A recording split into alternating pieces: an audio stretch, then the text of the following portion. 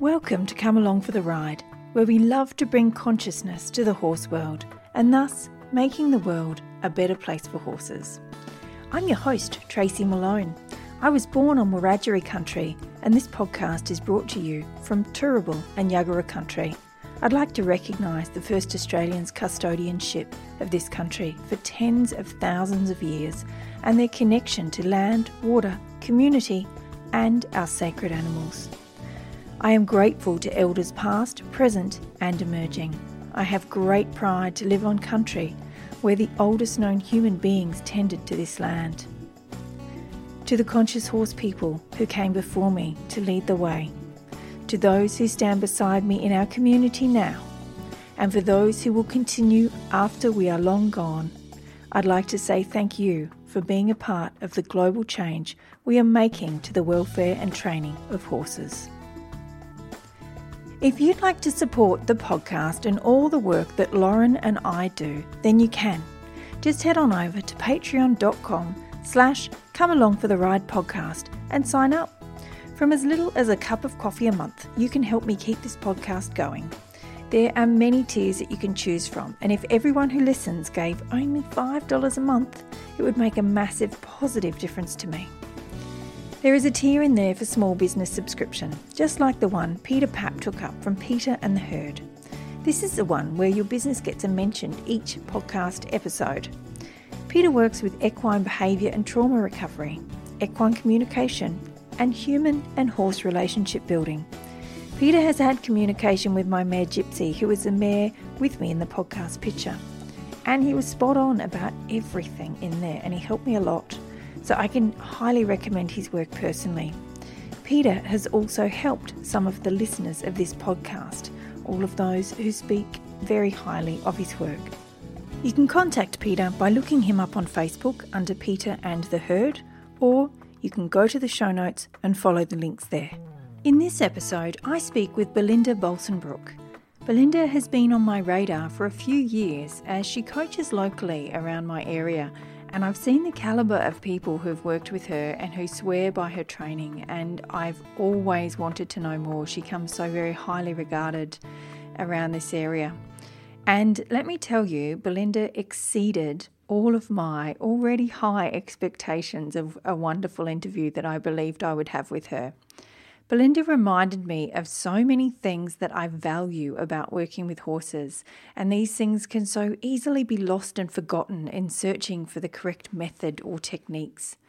Belinda believes that if you are focusing on technique or methods without having looked into the horse's eyes and connected with their soul, then your technique will not ever matter, nor will it work to build a true connection with your horse. See what I mean? And that is only a tiny part of what we talked about. This was such an enlightening conversation and such a pleasure for my soul as well as my mind. This is one that I personally will be going back to a few times over the years probably to remind myself of the essence of working with horses, because I think Belinda absolutely nailed it. So without further ado, please sit back and enjoy the amazing Belinda Bolsenbroek. Here is Belinda. Belinda, thank you so much for joining me on the podcast today. Thank you for having me, Tracy. It's lovely to be here. Yeah, it's such a pleasure. And can you first tell me a little bit about what it is that you do? I'm a coach in training of horses, and a little bit in a really holistic kind of approach of training. So my background is actually like I was born in a horse home, and particularly in eventer and dressage world, so competitive. But my mother was already a classically educated rider, and so I had a great interest in classical training as I grew up, and horses were just part of daily life. And I really ventured into the classical education because it seemed better for horses. And as my education went in that way, I grew and developed into the biomechanical side of learning about horses. So really going into the scientific side of what is correct, what's functional movement and what's not functional. Because as I started coaching, when I grew up, and I started coaching as a 13-year-old. So I've been doing it for a long time now. Wow. And I just noticed that there was just so much going on with people and their horses, in not just in just getting the performance, but really just in horses being broken down under riders and what were the better training methods. So that went classical. Then I really felt that you have to look at science and see what is the body capable of. And then, of course, a big part of the journey was also animal communication for me. And that's where, yes, I kind of combine that as a coach. For me, it's an overall, that the two principles of my coaching are, the two pillars of coaching are animal communication and functional movement for horses. And that's what I do. I travel normally, when it's not COVID at times, I travel around the world and I coach people to in all disciplines, in functional movement, functional training, and how to connect to their horses and learn how to listen, and therefore always improve their horses physically and mentally and their relationship, I guess. Wonderful. That's Belinda's beautiful baby in the background. Yeah, sorry about that. No need to be sorry, but we'll just let listeners know that they don't have to look around for the crying baby. It's on the podcast. It's just my little one. Yeah, 8 months. Beautiful. Yeah. Now, you said in there that you said something that really caught my attention. You said you wanted to look for a way that was better for horses. Can you tell me the story of how that unfolded for you? So as I said, I was brought up in a I guess a competitive home, particularly from my father's side. My grandfather was an eventer. Like my father's side was brought up with breeding eventer horses, like Trakehner horses, and so I was kind of, well, naturally, pushed down that path. And I had an own interest in dressage, as you know, lots of girls do growing up. So I was competing in dressage. And so then as I developed and got quite good at what I was doing, I was invited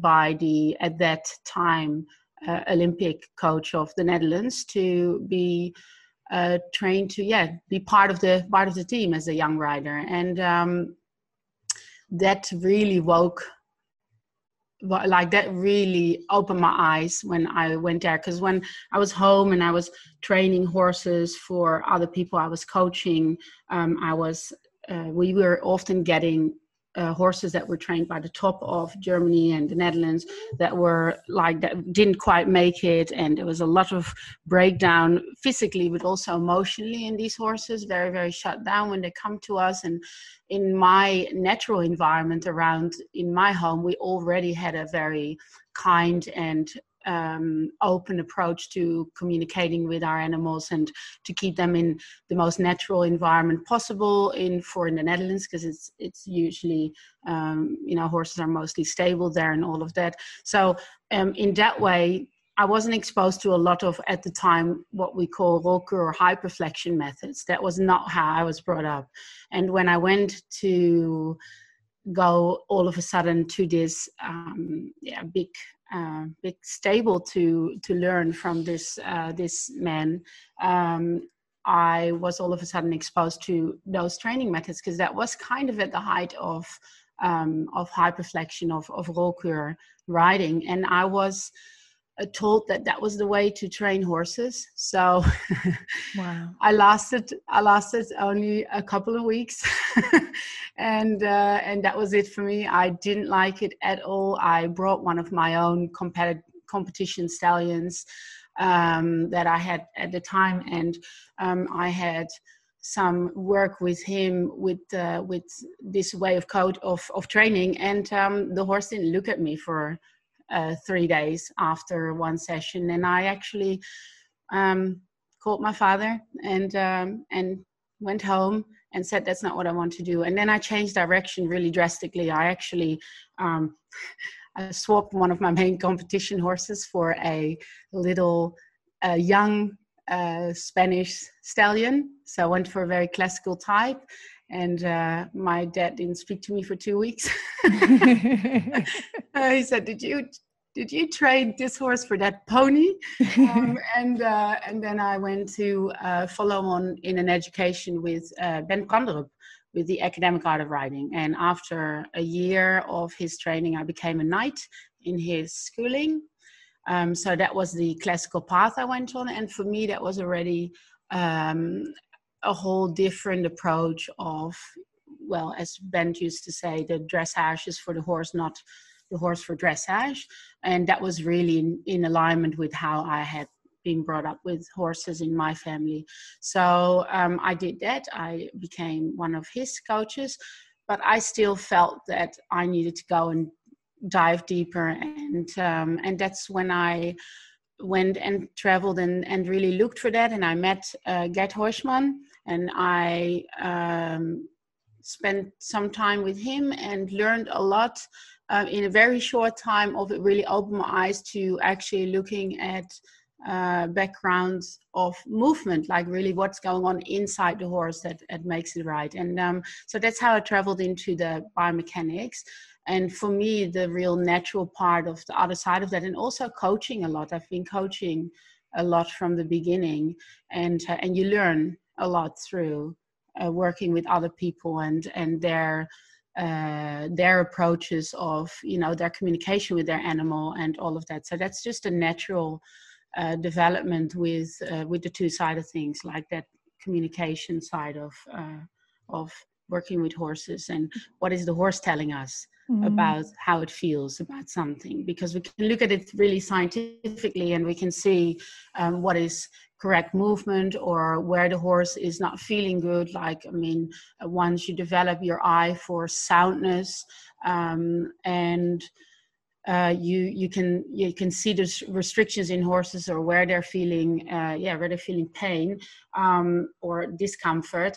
There's a whole other side to that, is then how do you actually approach making that horse feel better? Is it because they're an individual spirit as well. They're a whole spirit, and that's the first thing I think to recognize. That's what I first look at in the training, is that what does the horse feel? How does it feel about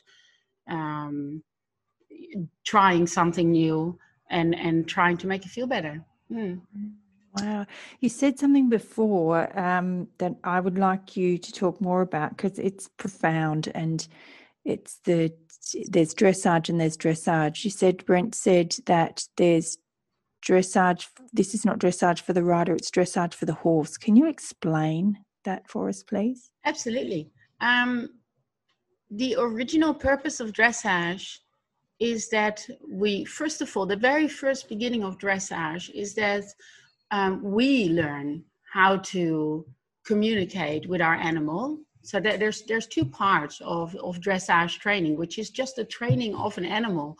But for me, it goes further than that. It's not training of an animal. It's more training of a human to understand how the animal works.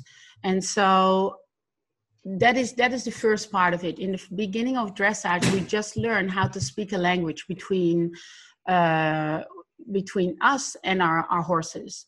And then the second part of dressage is that, of course, the horse is the only animal that's so close to us where we actually sit on its back, and we want to have a communication where we can ride it. And that's quite a significant thing if you think about it. It's quite strange that we develop that way with our horses.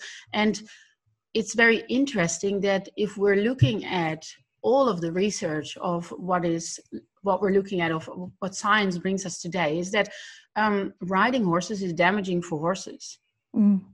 Proven.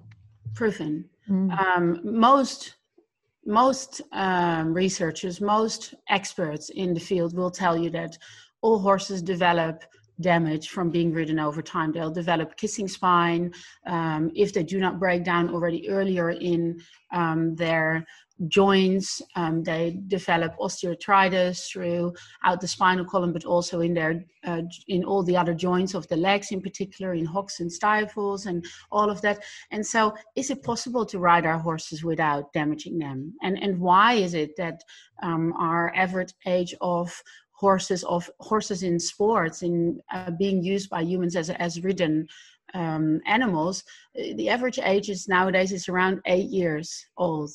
And if we're looking at the actual development of the body of a horse isn't not even a grown-up. It's not fully developed at 8 years old, which means that we are breaking down youngsters, like teenagers in a way, right? This is pretty significant to understand that. Now, when we're looking at the original purpose of dressage, and it's not very much used and educated today, is that we actually take care that when we ride our horses, we do not damage them. In the original purpose of dressage, we are developing the body in a way that it can carry a rider without breaking down. And in my experience, and in the research coming from my side, more and more we can establish that the old masters were not that dumb. They actually had a good understanding of horse training and when to touch a horse. One of the very, very first ingredients of that is not training our horses too young, like starting to sit on their back uneducated, because it's not just about the mental side of things. Like a horse likes to be with humans. We've been breeding them for a very, very long time to be very close to us, and they don't really have an issue of us sitting on their back. But it is that they cannot carry us well if we do not make sure that we create a healthy system of functioning. Then it's inevitable that they break down. Even if you ride on a loose rein in the forest and enjoy your time together, the body is not designed to just carry weight structurally over time for a long period of time. It needs to have consistent training, and a big part of that training is groundwork. Is actually developing the body to be strong enough to carry a rider without the rider's weight, and particularly as a youngster. So that is dressage training. Original dressage training is for soundness, for creating long-term soundness, and for the well-being of the horses, because that other ingredient, communication, that we do not bring the horse in situations where it does not feel well looked after or safe or nurtured. Yeah, that's so amazing. You've just summed it up, what I've been hoping to bring to the world for many years. I was in my younger horse days, I was like, oh, dressage, it's just, people puncing around with horses. I was so ignorant to what was going on. And it was in starting this podcast and starting to talk to people with such amazing knowledge that I became aware of how important dressage is, and how it's a key to every sport, every discipline.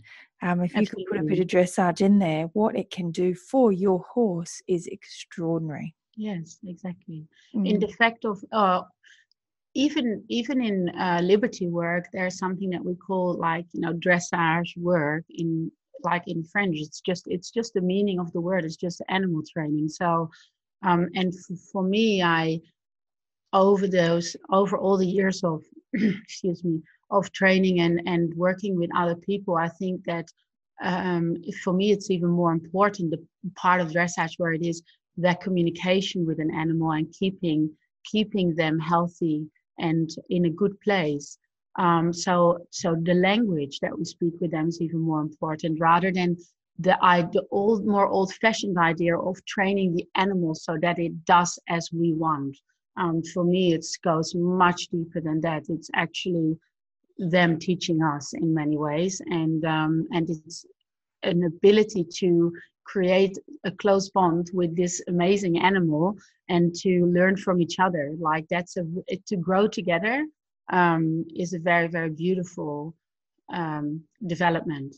So it's not just a given. And even if we do not want to sit on our horses, I think that's important too. That's one thing that I've learned, is that as a coach, that we need to understand that it's not about just what other people want to do. It's not about getting that discipline and getting the high score. That's a nice thing too. And I do know from experience that when we take the right approach of original dressage training, then you will also create the results in all the given disciplines, if it is eventing or show jumping or dressage.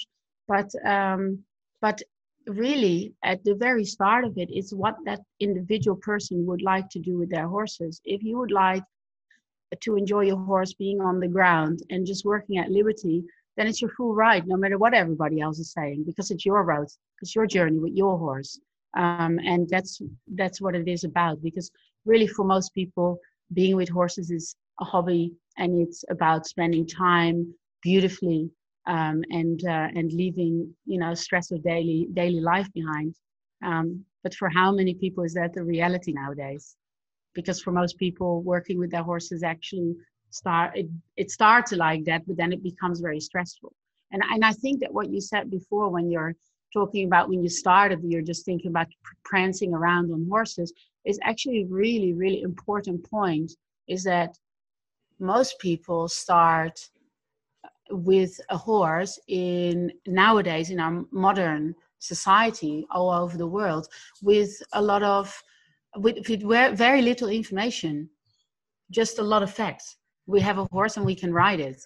This is a saddle and this is the bit. And now you can get on it, you hop on and you go for a ride. And this is how you walk, trot and canter. But we do not actually learn what people that still were working with animals on a daily basis grew up with naturally some centuries ago, right? So we have a lot of miscommunication from the start.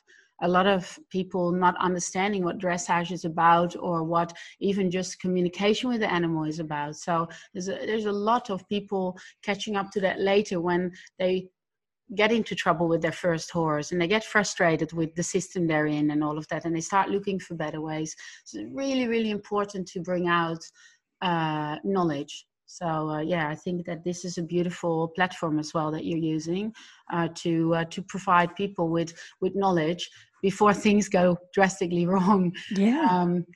Learn to communicate, learn to understand what it is, what the horse needs, and what it is about. Absolutely. It's one of those things, it's the most told story there is that one horse who refused to train in that way. Therefore, I needed to find another way. That one horse that just refused to get on the trailer made me learn something new. And that's with a lot of the trainers as well. That is the story. And, my great hope is that that's our generation's story, but not the next generation's story. I know, get enough information out there that they can start as they wish to continue, and we can make real change in the world for horses. Absolutely. Yeah, that is a beautiful that's a beautiful goal, right? To be able to help people, young kids that could start with horses, just starting in a proper way, like communication and working in freedom with their animal, and just learning how to first be with an animal and develop that the language and the relationship, and then develop a good idea about how the body works, so that they can actually ride a horse without creating all that damage and drama that we see nowadays. And then having to work to reverse it, so many things, Oh yes, even at a top level, it's needless pain. Like it shouldn't be there. The discussions that are going on about training methods, they're useless discussions, because it shouldn't even have to be a discussion if there was proper education from the start. Yeah, absolutely. It's time for a very quick break, because there's something really important that I'd like to tell you about. Another of our small business subscribers for this podcast is the Heart Horse Box. Heart Horse was created by friends Tista and Charlotte, who found a beautiful spot to place themselves in the horse business world. They have created a safe online community environment outside the noisy world of social media, where you can dive in and speak openly with heart-minded, conscious horse people of all disciplines and breeds. This membership includes live seminars and classes from equine experts from all areas of the equestrian world. They also have the beautiful Heart Horse Box subscription. I do love this one, as it's centered around you, the conscious horse person, receiving nourishing gifts for you, as Heart Horse understand that you are already taking amazing care of your horse, and they want to make sure you are doing the same for yourself. I am thrilled to let you know that if you go to hearthorsebox.com and use the code Eden River, you will receive a 25% discount on your first month of the Heart Horse community membership. That one is international. That's one for everyone in the world. You may also like to check out their Heart Horse podcast. It's another great free resource from the Heart Horse team. You may even find the episode where I was a guest on their podcast talking about my life with horses and how this podcast and the conscious horse movement came about. The links are also in the show notes. And now you've said the word a lot, and I want you to go a lot deeper into what connection is and communication is for you with horses. Oh wow, it's communication and connection with horses. We learn to redevelop our intuitive side when we work with horses. A more deeper natural communication than what we use in our modern world with everything with words. We work with horses. When we start to develop horse language, you learn to develop your energetic language. And I think more than anything else, that is what creates balance in people as well. So, in harmony, and that is, that's what horses teach us. That's what we get from horses. Horses have a very beautiful, complete language. And as a spirit, a horse is very much an animal that lives in the present. So that's another thing that we develop with horses. When you work with a horse, you're in the moment at that very moment. And of course horses can carry trauma a lot actually, and they can carry a history of trauma or experiences. But if you create a space where they can just be in the present moment with you, they will, that goes very deep. It's a little bit tricky to explain that in a short, short version. And so much of it needs to happen in experience in your body as well. It's very hard to describe in audio. Yeah, it is a little bit. But yeah, it is. It's exactly like you say. There's a lot in our body. What we get from yoga practice or meditation, dancing, a lot of those things we can actually get from working with horses in a very natural and direct way. And on top of that, we then learn how to move differently, how to be more in balance, how to balance our emotions. Horses are reflecting that to us very directly. And when we learn how to listen to that and communicate in the way back to a horse, that's when real communication starts to happen. And on a technical side of things, when real riding actually shoots up and becomes quality, like that communication is the very first step.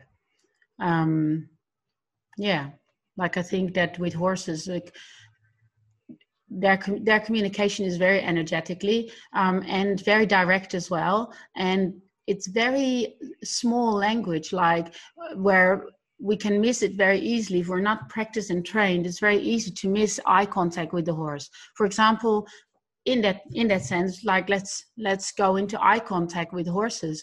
There's many people I know that I get to work with that might have been working with their horses for an entire lifetime. They might have developed themselves in some classical schooling and do groundwork with horses and work on the side of their horses. But when you ask them, they've never looked a horse in the eye. They're always busy with the body. Where's the body moving? Where's the hind leg? Where's the shoulder? What are the steps? But they don't connect to what's going on in the soul. And so when they start making eye contact, can be really direct and very intense for the horse as well, because horses make eye contact a lot. Like they actually have a real wish to make that deeper connection and deeper communication. And it's almost a violation if you don't, because if you're thinking about it, it's quite strange to work next to another being, a complete being, a complete spirit, and you just work with their body and you're never actually connecting to the soul. It's almost a form of abuse, isn't it? It is. It really is. Yeah, in my opinion, that really is. It's almost a form of slavery, of just using their body as a tool. And we should really start at connecting to the soul and learn how to make communication directly in that way. And when we do that, when we continuously go back to looking at what comes out from the horse, we start to understand that also as a herd animal, and a very much a family animal too, because herd animals have very strong family bonds and very strong connections to that one individual or other individuals. So we also understand the balance and flow of movement, that horses mirror us, and we also often mirror our horses, but we're just unaware of it. So that's a really beautiful first start of animal communication, I guess. And then we can go much deeper than that, because horses are it's a bit of a strange subject to talk about, but I think telepathic communication is important as well. Horses often think in images and in a silent language. And when we start to develop that, it's just like learning any other language. And that's why it's not something that you can just get one day.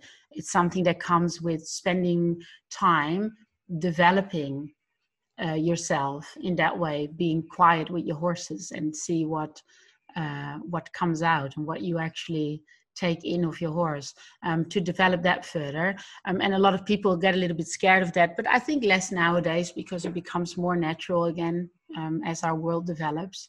And we're coming back to our original natural way of being, in a way, that communication is there. But it is something that we need to develop. It's just like we want to learn Russian. It's not going to happen just tomorrow. Yeah.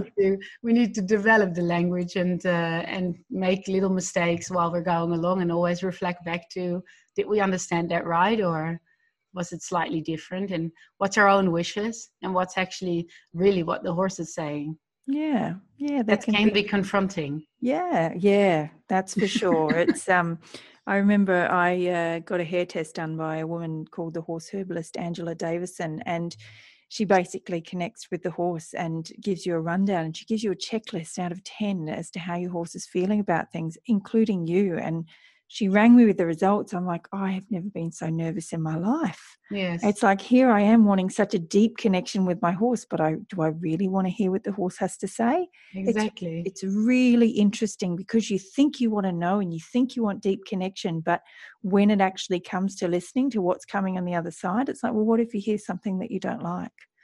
What if you hear something that you have to change within you? Are you ready for that? Because that's a big part of horsemanship as well, I believe. And what does it expose? It can feel like exposing yourself a little bit too. Also, and particularly when it is with the third person there. Like, I think that's a scary part for people in the first step of it. It's like, it's confronting. Yeah. Do you want that?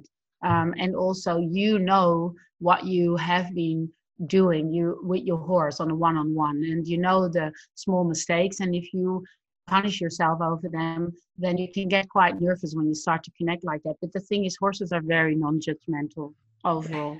Yeah. And that's a realization that you get when you communicate well with animals, is that they are seldom judgmental.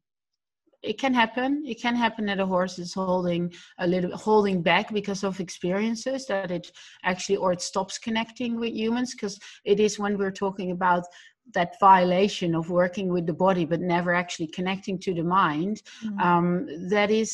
It still happens much more than I would like it in this world, in that submission training. And horses can almost they are very submissive by nature. So they let themselves go into that dark spot quite easily. And when they then get a chance to change that relationship or to change the situation, they can hold back on that. They might have created 4 walls around them, and that has become sort of a safe place to be in, and don't take them out of there, because it can open can of worms. They can get a little bit offended at some places, but very rarely long term. Horses are non-judgmental. Yeah, and yourself, when you've got a big issue and it's bottling up, just being able to talk about it and feeling heard can actually shift it. So, you know, whilst there's a lot of nervousness and having that vulnerability of hearing what the horse says, it's like it really can be solved in a conversation. Oh, mostly instantly. Because the interesting thing about communicating with an animal is that at the moment that you just acknowledge that there is a full spirit, there is usually already enough. Yeah. You don't really need to process. It's important to understand how the horse is feeling about certain things, but that's more for the human, so that you can develop your skill to ask the right thing. But for the horse, they just take it as it is. Even if they say, oh, I don't really like that. If you ask again tomorrow, they'll do it again. Because it's in their essence is to usually comply. Yeah, to serve. Mm-hmm. Yeah. And that makes it for me that's my passion in the journey, is that, you know, that is in their essence, and it would be nice to use that with full appreciation, to be aware of that, to have full appreciation of that and respect of that. So, because it is very easy to over ask our horses, and I think it's a big part of why we create so much damage physically and emotionally in horses. And it's quite precious to be aware. The horse is a very precious being. If we are aware of it, then it's amazing, the communication, the development that you can have with your horses, and the enjoyment you get out of it, both sides, because horses do like very much being around humans. Yeah, I agree. I think I every time I see it, and I look after neighbours' animals and things like that, and I'm like, yeah, animals really missed you. Like they enjoyed having me here, but they really missed you. Like they love their humans, they really do. And it's their family bonds they're creating. Yeah. So it's like we have walked a path with them for a long time already. Maybe not, you know, in the creation of Earth, but in that sense. But, you know, on a generations of lives, we have been with our horses a long time. We've been with our dogs a long time, with cats as well, all in different journeys, a little bit in a different sense. And horses, of course, in a way, we have created a submissive relationship because we decided that we were going to ride them. So, but that is, I think, that's why I would like to protect the soul of horses as much as possible in that way. So, and I do believe that they have come to. I do believe that they like having that relationship when it's a good relationship, and they like being ridden.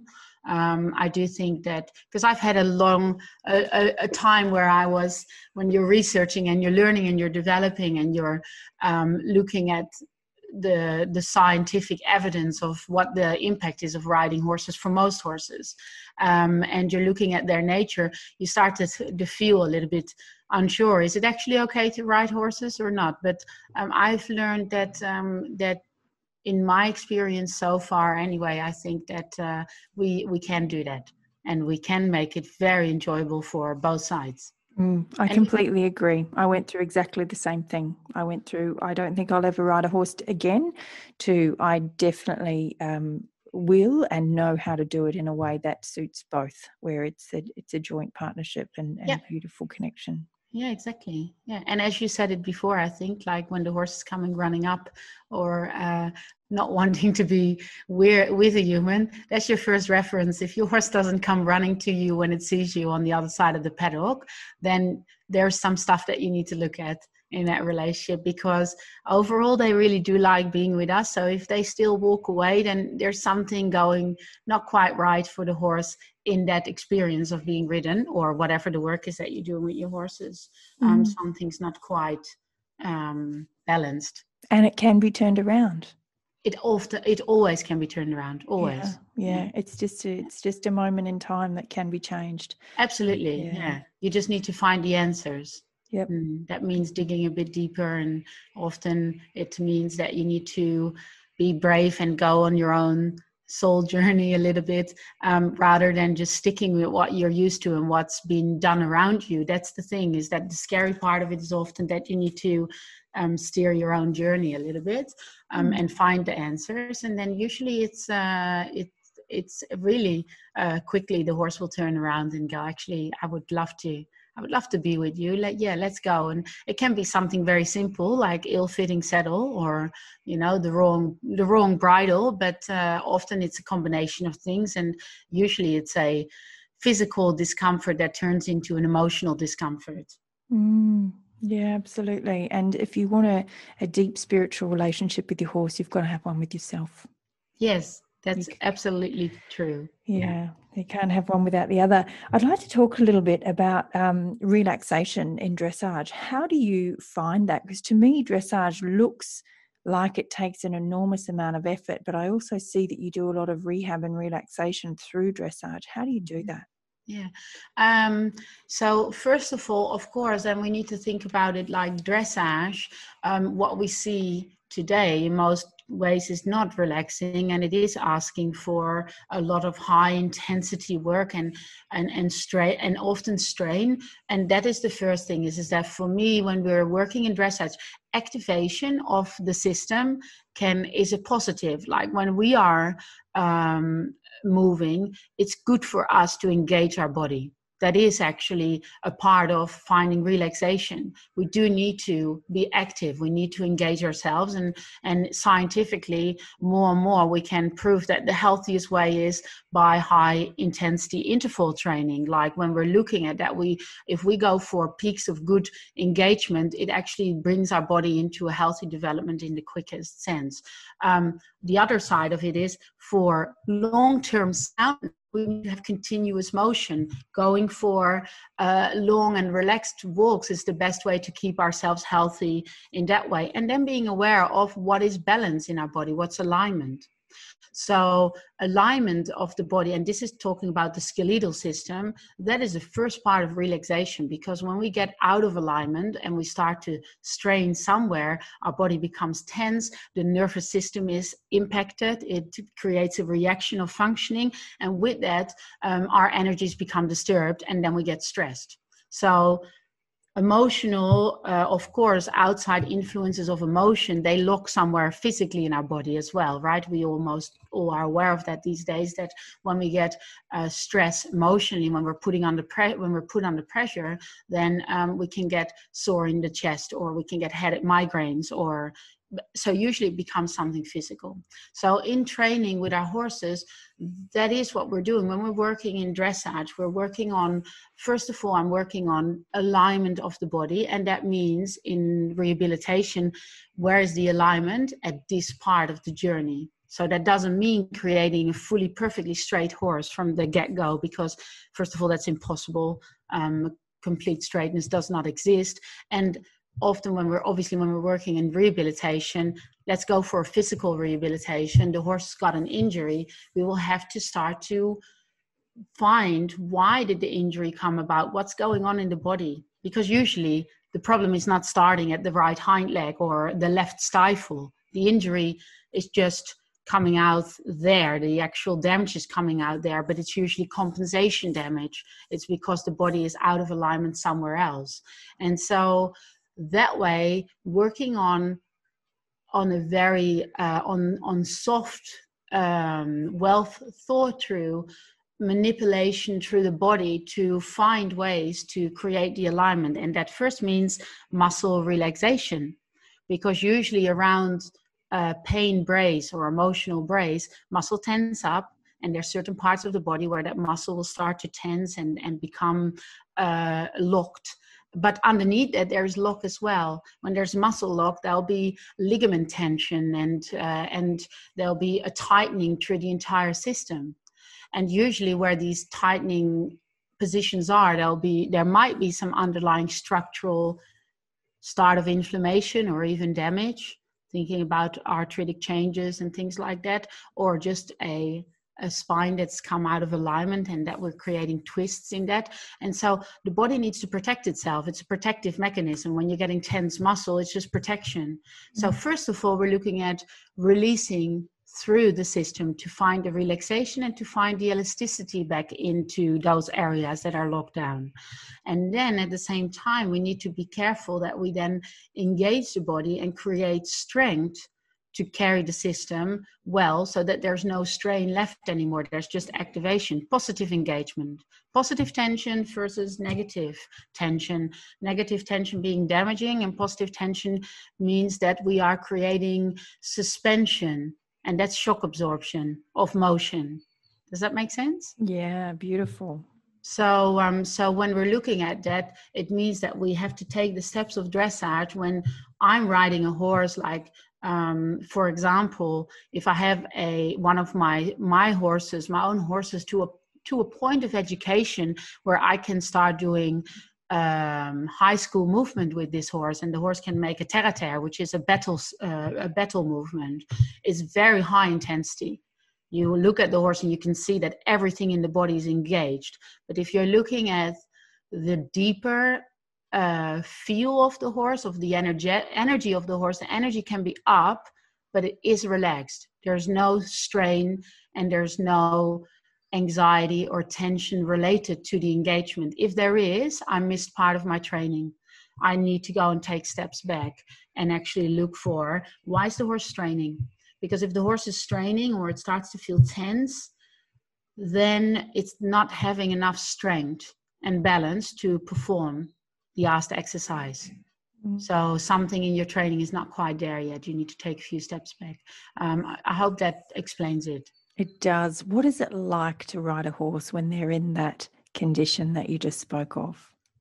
Very powerful. Yeah, it's a very powerful coming together, and it becomes very fluid. When we start riding our horses, the very first part of education is to become one with the animal, with that being underneath you, and that comes through learning how to sit on a horse correctly with a pelvis that can move through all of the different movement and flowing of motion of the spinal column of the horse. That's what we're riding on, right? And so in essence, we become four legs. So it's a bit like the picture of a centaur, that mythical picture of half man and half horse, that was created in a time when we were melting together with an animal. The mythical picture of that is just what we're searching for when we're riding our horses. It's becoming one. A very, very close partnership. It's very powerful, and it's very relaxed at the same time. Everything is just feeling natural. So if I ride a horse in a terre-à-terre, I can think left and the horse will move left, and I can think right and the horse is moving right. And of course, it's not just the thought. There's a whole line of micro changes going through your body, the energy, your intention of movement, that makes that happen. And there's years of training that go in front of that actually establish that communication. But we can have this from the beginning. We can have that from the beginning. It's the power, the strength, the ability to create that sort of power and movement. That takes time, right? That's consistent work over years that creates that sort of strength in the body of the horse. The feeling of oneness, that can be from the very first moment that you start working with the animal, with your animal. Yeah. Wow, that gives us all hope. We don't have to get to that top level to be riding those movements to have that feeling. That's fantastic. Yeah, not at all. I'm a very, very big promoter of starting your own horses.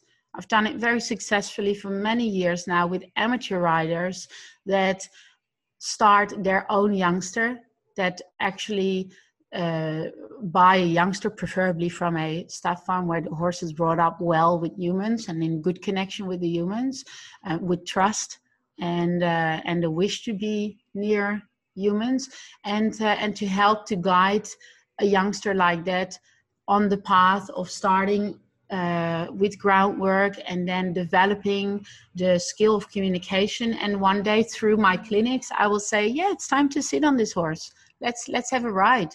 And to have someone that's never done it before to actually start riding their own horse the very first time they ride the horse, it's themselves sitting on the horse. And then to give them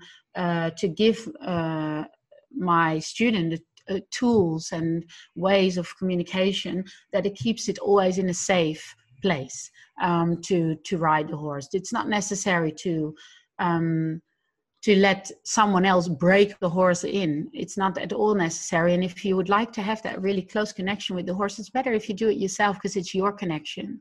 So you can get this definitely from the very beginning with a little bit of help to stay on a clear path, and to make a commitment that you don't go for forceful or submissive methods just because you're frightened, because you don't need to be frightened. Just take your time and it becomes natural. Wow. Oh, that's so amazing. Okay, I have another thing. I was telling you before we started the interview, your name has been around. Friends of mine have worked with you for a long time, and I used to always think that bits were bad for horses. And it was a friend of mine who knew of, one of her horses was training with you under another person. And they said to me, do you know, when you get at high level dressage, sometimes a bit can actually bring relaxation to a horse, and people are either bit people or non-bit people. And I really wanted to get because I was a non-bit person, and then when I heard this, it was the ignorance that I hadn't researched enough, and I hadn't heard of this. Because it's hard to research, because there's very, very little available at this time still. And in most cases, I agree with the non-bit people, because bits being used as a tool to have a bar of steel in the mouth to control the animal and force it to turn its head left or right, that is abuse of the horse. And to pull on the bit so that it actually gets so much force on the tongue that the tongue turns blue, and the horse can't function and breathe correctly, or being pulled through the chest where it doesn't even have full vision or full ability to look around anymore. Those are really awful practices. And sadly, I have experienced this firsthand when we started our conversation talking about the times of great people thinking that that was a great idea to ride horses in hyperflexion. Luckily, we're coming away from these ideas. But finding relaxation through the bit, we first need to understand what we use a bit for. And the first thing that I would like to talk about then is the idea, if we want to sit on a horse, we need to understand that we need to guide the horse to create a shape of self-carriage, and that is very important. It's self-carriage. It's not a forced frame. It's the natural way of carrying that is nature to the horse, that would engage its suspension system so that it can carry us without breaking down. That's really important, because if we sit on the horse, it looks like it can carry us just walking out with the nose forward and with a little bit stretched out neck, because it's nice and long in the frame, and the neck is not a little bit arched. But over time, this actually compresses the system of the horse. This compresses the spinal column. It makes the spinous processes come together. You'll create kissing spine, and you will create a horse that walks on the forehand, and therefore eventually will create damage through the joints of the legs, right? So that's one thing to understand. There's no other way than that we need to engage our horses to carry itself well. Then we need to understand the mechanics on the inside that creates this system of functioning, and what the horse will do if the system is compromised. And one of the things that the horse will do is one of the things we need to understand is that the tongue is connected to the hind leg of the horse. So by muscle chain functioning, the horse can either function correctly or it doesn't function correctly. If the horse is compromised and it starts to lock muscle at the front, and the thing is, what do you do when you need to strain yourself? One of the first things a human will do is cleanse its jaw. Interestingly enough, horses do the same thing. When they cleanse the jaw, it compromises their system of muscles that are connecting itself all the way through to the hind legs, through core, through the chest, through the underside of the neck, all the way into the pelvis, the connection to the hind leg, moving forward. And we do need to have a correct coming forward of the hind leg as the horse is on 4 legs, to bring that hind leg to a place where we're sitting as a rider, so that the horse can use core engagement to lift its back, rather trying to strain through the long back muscles to try and hold us up. That doesn't work over time, right?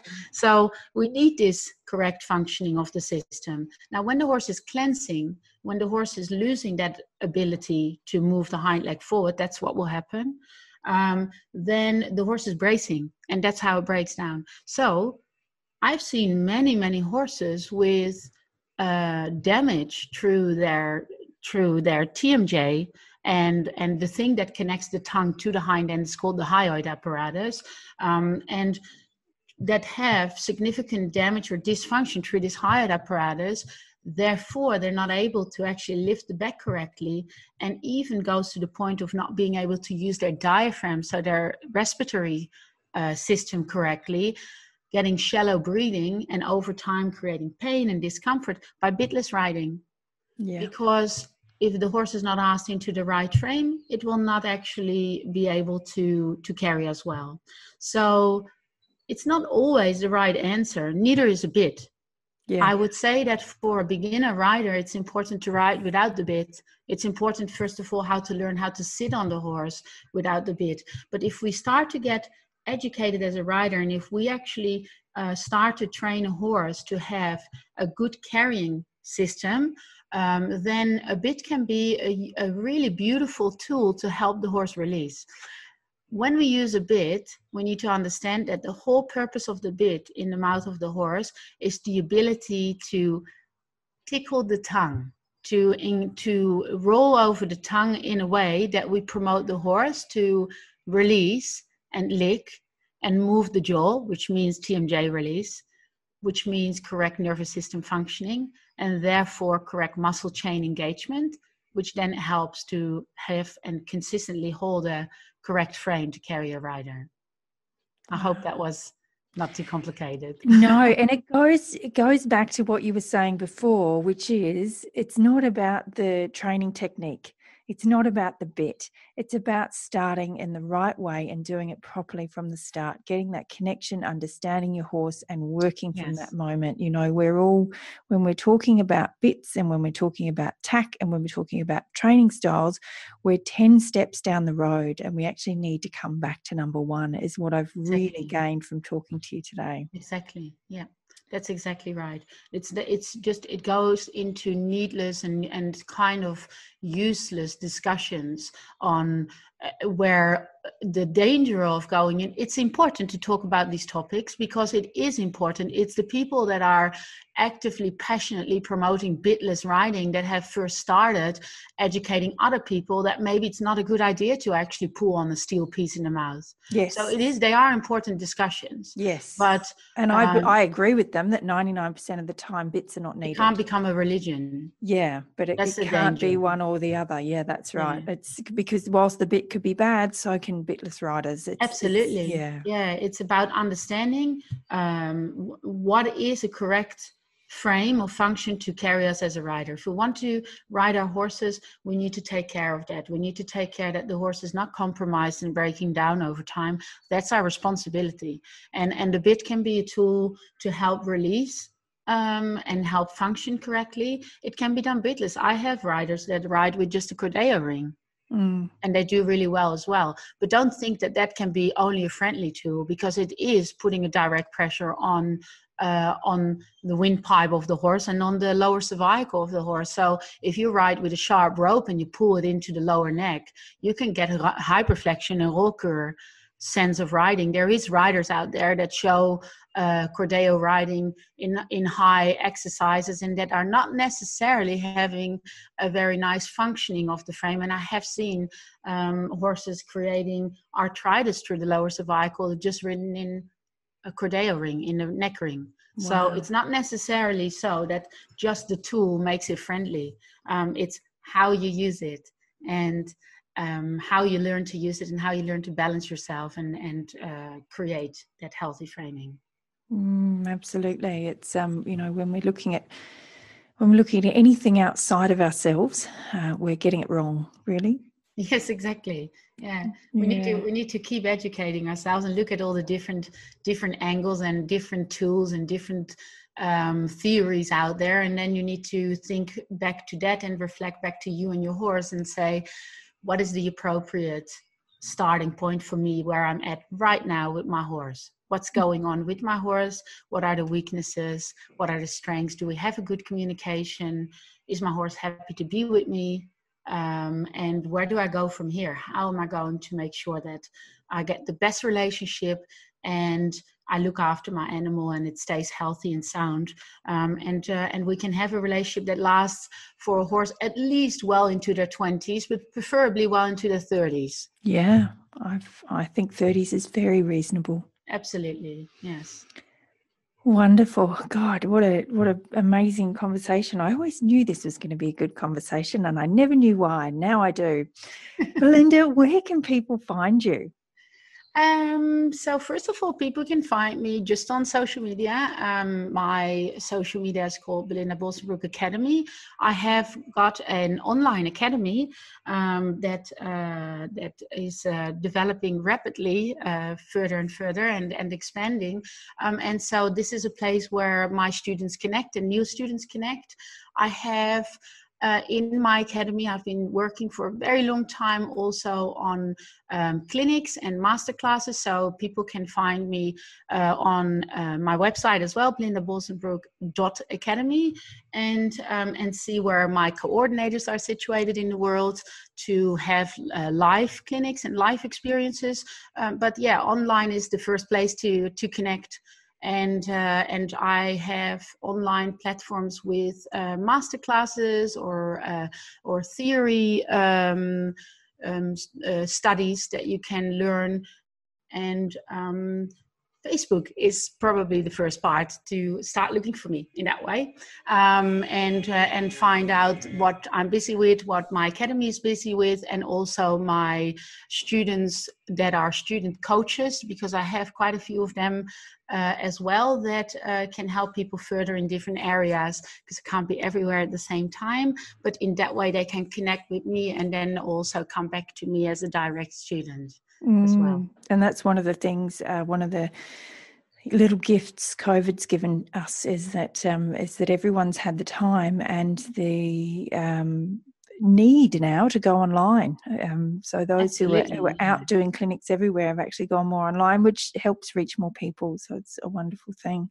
Yes, exactly. Yeah, I will have all the links to connect with Belinda in the show notes. So definitely go there and check that out. But for now, Belinda, thank you so much for your time today. But more importantly, my God, thanks for everything you're doing in the horse world. It's extraordinary, and I'm so grateful that you are out here doing this and that I can share your story with the world.